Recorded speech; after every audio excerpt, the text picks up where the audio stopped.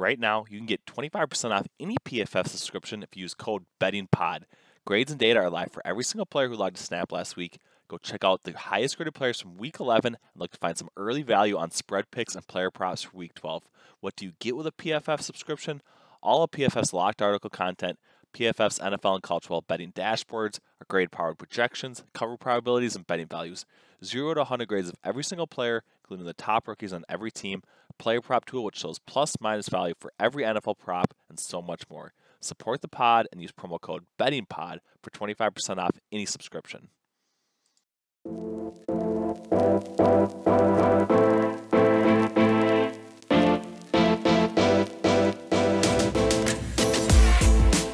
Welcome in. It is Monday Night Football on the PFF Betting Podcast. We have the one and only New York Giants heading to Tampa Bay to take on Tom Brady and the Super Bowl champion Tampa Bay Buccaneers. But first, Kevin, we got to recap a little bit of the madness in Week 11. And I got to ask you, are you sick of being asked, are there any good teams left in the NFL? And how do you kind of approach that question here coming up heading into Week 12? No, I don't know if I'm sick of that. I'm a little bit sick of that. But the thing is, it's a thing, right? Like, even according to the neutral field, what would you expect against an average team type of power ranking system? At least the numbers that I put together on that do have basically 4, 5, 6 teams from last year at a higher or roughly the same level as what you would consider the best team this year. So I think it's a real thing this season. So I'm not that tired of that. I'm a little bit more tired of everyone having to come out with one of 500 different versions of complaining about a taunting call. It's like, we get it, guys. You don't like the taunting.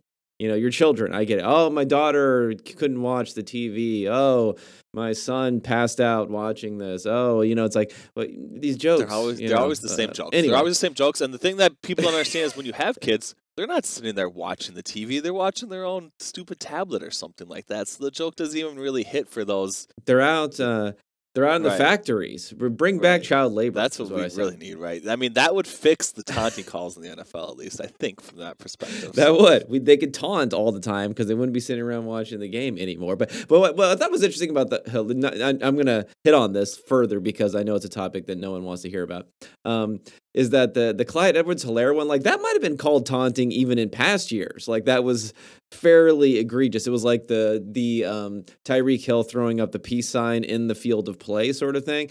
But, if people have to take any opportunity to throw a hot take out there that literally no one disagrees with for their retweets and likes. There's no bigger straw man than anybody that is opposed to, like, the taunting right now, right? I mean, like, that just doesn't exist. It's basically like Roger Goodell and like Matt Nagy are the only two people. So I don't know if there's anybody else really that's going to be on the other side of that. So I agree. I need to see it move down a little bit. But let's see. So we got some good teams, you're saying, basically, then, right? So how do you kind of stack up the NFC and the AFC? Who do you have as the number one team that you think is going to make it to the Super Bowl right now? I mean, I guess I'm gonna say the Bucks, although again, not so hot, right? Last week, but this is, maybe this is alluding to what we may discuss for as far as what's going to go on Monday night. I mean, I do think they still are a pretty strong team. The Bills would have been the team coming out of the AFC to have the strongest chance of getting there. The problem now is, their record's getting a little iffy going on here. The even the division is not necessarily secure at this point from the Patriots. So they had one of those things where if you looked at the Bills' schedule going into the last couple of games, they had one of the easiest schedules in the NFL, and then they still had one of the easiest schedules in the NFL coming out of this game. But once you start to rack up some losses, it becomes a little bit interesting. Yeah, definitely. So they still have the Patriots basically after their bye coming up here in what's that going to be, week 14. Right now the Patriots are in the driver's seat in the AFC East. We'll see if that continues. Obviously, they are trending in the right direction. How do you kind of where do you have the Patriots at in relation to teams like the Bills and the Chiefs then in the AFC and maybe even like the Ravens right now? What do you kind of make of like the top tier of the AFC if there is one, right? Yeah, I mean, I think The top tier for me still does not include the Patriots. I know maybe I'm holding on a little too long on to a prior idea that they're not that strong. But I think even if we look at that Thursday night game, I mean, they dominated, of course. It was Bagel City for the Falcons. But the offense, wasn't that great for the fact that they were getting the ball back after a 3-and-out all the time. They were getting the ball in pretty good field position all the time. And then they managed to put up on the defense, on the offensive side of the ball, fewer than 20 points in all of those different drives that they had. So for that reason, I'm still going to lean towards the Ravens, towards the Bills, towards the Chiefs, towards maybe even the Titans, even though we just don't know what's going on with the Titans. But I think the Titans are probably even still maybe a little bit more likely to catch lightning in a bottle and go on a hot streak during the playoffs than the Patriots are this season. Okay. So then final question in the AFC, then we're going to talk about Monday Night Football. Bengals or Patriots, what team are you going to have as the better team right now? So I think I'm gonna have the Patriots there. Patriots, I think the Bengals okay. are pretty. The Bengals Pretty are pretty fraudulent. I mean, not that bad. The popular not term that right bad, but yeah, I don't think they're that hot. But we'll see what ends up going on. I mean, they've lost some of their long play ability going forward. I mean, they beat the Raiders, who have been neutered the last few weeks without Henry Ruggs and no real deep threat there. So that was a good victory for them, especially in another team that may be competing for a playoff spot in the AFC. But still, I wouldn't call it an impressive victory. The connection with Jamar Chase has been off, to say the least, the last few weeks. All right, there we go. I like things you love to hear right now. I do appreciate that talk. So let's see. Let's do Monday Night Football. Giants, Buccaneers, 10.5-point home favorites for the Tampa Bay Buccaneers. We got 50-point total. Showing a little bit of value toward the under. Is there anything that you like for the spread or total in this matchup? No, I mean, it's moved, I think, a little bit towards Tampa, which I would have liked. I heard some people, just anecdotally, when I was listening to people preview games, there were some people trying to talk themselves into the Giants, and I thought it was funny that I've heard that a bit, but then the line actually moved in the other way. And I think I would have been leaning towards the Bucks before, and now it wasn't a significant move, obviously, but it's like maybe I would still lean towards the Bucks a little bit, but I'm not really getting excited either way. Oh, yeah, definitely. So 10.5 up to 11 a little bit. I do think there are still some rogue 10.5s if you wanted to bet that there. I'm not too inclined on anything on the spread. I do like the under here a little bit. I don't think that we're going to see Daniel Jones have much success against the Buccaneers defense, and I do think that we could probably see a little bit of a slower paced matchup with the Buccaneers just based on what we've seen from their offensive unit. And that is kind of shaping how I'm approaching this prop market. But do you like anything initially in the player prop market for this matchup? Yeah, I mean, I was looking through some of the player prop options for this week. I mean, I think there's some interesting ones here. It all depends on how much run some of these guys are going to get, and it's a little bit questionable at this point, especially when we talk about guys like Gronk. I mean, Gronk's supposed to play. I think we still have unders on some of his numbers going here. Kenny Golladay is also another guy we have unders on his 3.5 receptions, which I don't mind because I feel like the connection has not been very good with Daniel Jones there. I know Sterling Shepard is out, so people are expecting Golladay to step forward, but just because he is the putative wide receiver one doesn't mean that he'll get the targets, especially with Saquon Barkley back and with Kadarius Toney lurking to potentially fill into that role. And Darius Slayton hasn't been anything to sneeze at either. And then you throw in Evan Ingram and everyone else, and I think maybe there really isn't like one receiver that Daniel Jones is going to be able to lean on in this matchup. Yeah, definitely. So Kenny Golladay, under 3.5 receptions, plus 126 price. That is the highest value according to PFS betting prop tool. I agree with you 100%, right? High average depth of target. I think he's over 15 on the season and hasn't had that connection with Daniel Jones yet. So I do think getting Saquon Barkley back, obviously Evan Ingram's going to be in the fold, Kadarius Toney, Darius Slayton, all those guys. I do think that Golladay is probably going to be the odd man out. So I do like that one quite a bit. I got to give you two other ones. Tom Brady, over 2.5 passing touchdowns, plus 120 price. Do you think the Buccaneers score enough and have their foot down on the gas long enough for Tom Brady to go over his passing touchdown prop here? I think they do. I mean, there have been a couple of games this season. I'm trying to think of which ones exactly. Man, against the Dolphins, and then they had what was the game where Brady had like 5,000 touchdowns and he got a 600th touchdown? So he had Falcons. He had Falcons. Week 2, he had 5 touchdowns. Dolphins in week 5, he had 5 touchdowns. against Yeah. your Patriots. He had 0, and then Rams he had 1. So it was either one of those first 2 games of the season, or he's had 4 in Week 7 against the Bears, 4 in Week 8 against the Saints as well. Maybe I'm thinking about the Bears game there when he went over to me. They have a tendency this season to go ahead and step on the throat, get Brady some cheapy sometimes here too to rack it up. MVP is there for the taking with no one else really stepping up here for Brady. So yeah, let's get Brady some cheap touchdowns here, and I think that'll be a good move for them because I don't think they're just going to sit on the ball if they get a big lead and they are a double-digit favorite in this game. Right, definitely. And for the brand, I do have to say Tom Brady over 0.5 rushing yards, just a spot. Sprinkle a little bit on. It's something that I just have to touch on every single time. I mean, not the sneaks. Sorry, the kneel downs. He could backdoor kneel down me again. In this one. Wow. It is going to be key. I know that one makes me sweat. I think you're going to be sweating this one when he's at 1 rushing yard going into the fourth quarter. The problem is going to be if he takes a kneel down in the first half. I think is kind of going to be the question mark right now. So that's what I'm most nervous about, but we'll see. If he's heading into the fourth quarter, -1 rushing yards already because of that kneel down, I'm going to be in a distraught and a bad place. So we will see what happens. But I like that one. I like Leonard Fournette under 4.5 receptions. A little bit of a fade. Eight receptions last week. Heavily involved. Obviously, the game script not going to be what it was last week against Washington. So I like that one quite a bit. Is there any other ones that you want to touch on briefly before we move on to the showdown, or should we just go directly into DraftKings Showdown slate? Yeah, let's go directly into Showdown. There we go.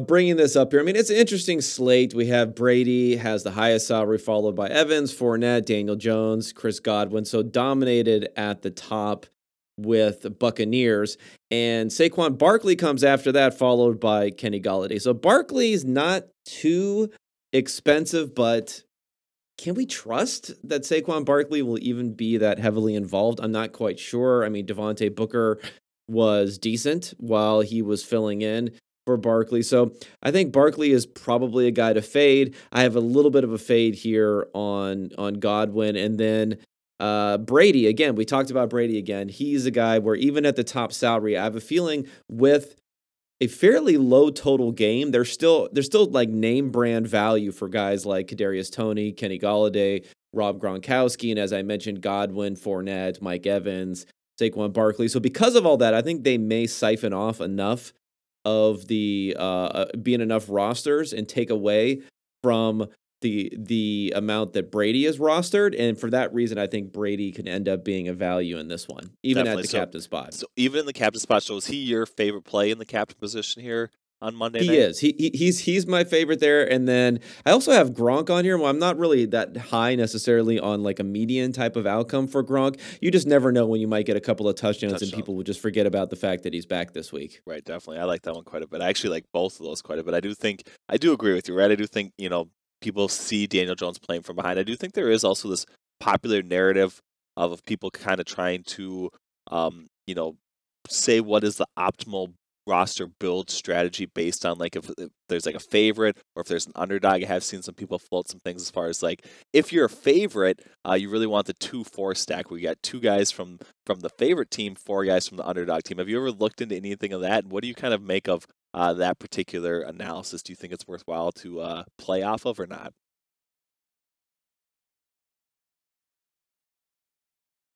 On Thanksgiving, be thankful for family, food, and free bets. That's right. DraftKings Sportsbook, an official sports betting partner of the NFL, has a Turkey Day no-brainer you can't miss. New customers can bet just $1 on any Thanksgiving NFL game and win $100 in free bets if either team scores a point. If Sportsbooks isn't available in your state yet, you can still get in on the Thanksgiving NFL action. Make your first deposit and you can play free for millions with DraftKings Daily Fantasy Sports Contest.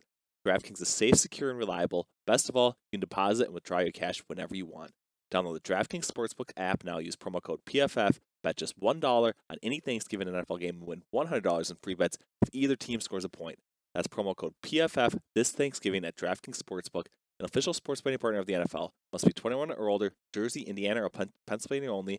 New customers only. Restrictions apply. See DraftKings.com/sportsbook for details. Gambling problem? Call 1-800-GAMBLER. I don't know about that one. I mean, the thing is, there's only so many combinations here. You're either going to have a 3-3, a 4-2, or a 5-1. So, how that ends up playing out is a little bit different. And I also think there's such a game theory aspect to it when we talk about these large tournaments that I wouldn't lean into that too much. I do think there can be interest. If anything, I haven't run the numbers for the last couple of seasons of Showdown, but when it first started, there was some value in the 5-1s only because people were just less likely to really push all their chips onto one side of the equation Right. when there's so many options out there for each team. Definitely. I agree with that. Actually, I do like that quite a bit. So then we got Brady in the captain position. You gotta have one cheap guy in order to fit him in. Who's kind of your maybe under the radar target? Are you going with like the Buccaneers defense in that scenario? Who do you actually like to maybe be able to squeeze in a couple of these more name brand players here in your lineup? Yeah, the Buccaneers defense is okay. And again, the name I mentioned earlier of Darius Slayton, where he is so cheap. I mean, he is if you look at like the flex salary for Slayton, it's 3,200 versus Kenny Galladay at 7,000. So he's less than half the price of someone like Galladay, and then Kadarius Toney's at 6,800. So he could be a little bit of a forgotten guy. And he's someone who can go down the field. Some big shots are potential here with some miscommunications in the secondary and a pretty weakened secondary for the Bucs. And they're going to need to take some shots, I think, in this game in order to stay in it. So I think Slayton's an interesting guy, especially when he's being priced less than guys like Cameron Brate and only slightly more than Kyle Right. Rudolph. Yeah, definitely. I like that one quite a bit. Right now, Sterling Shepard.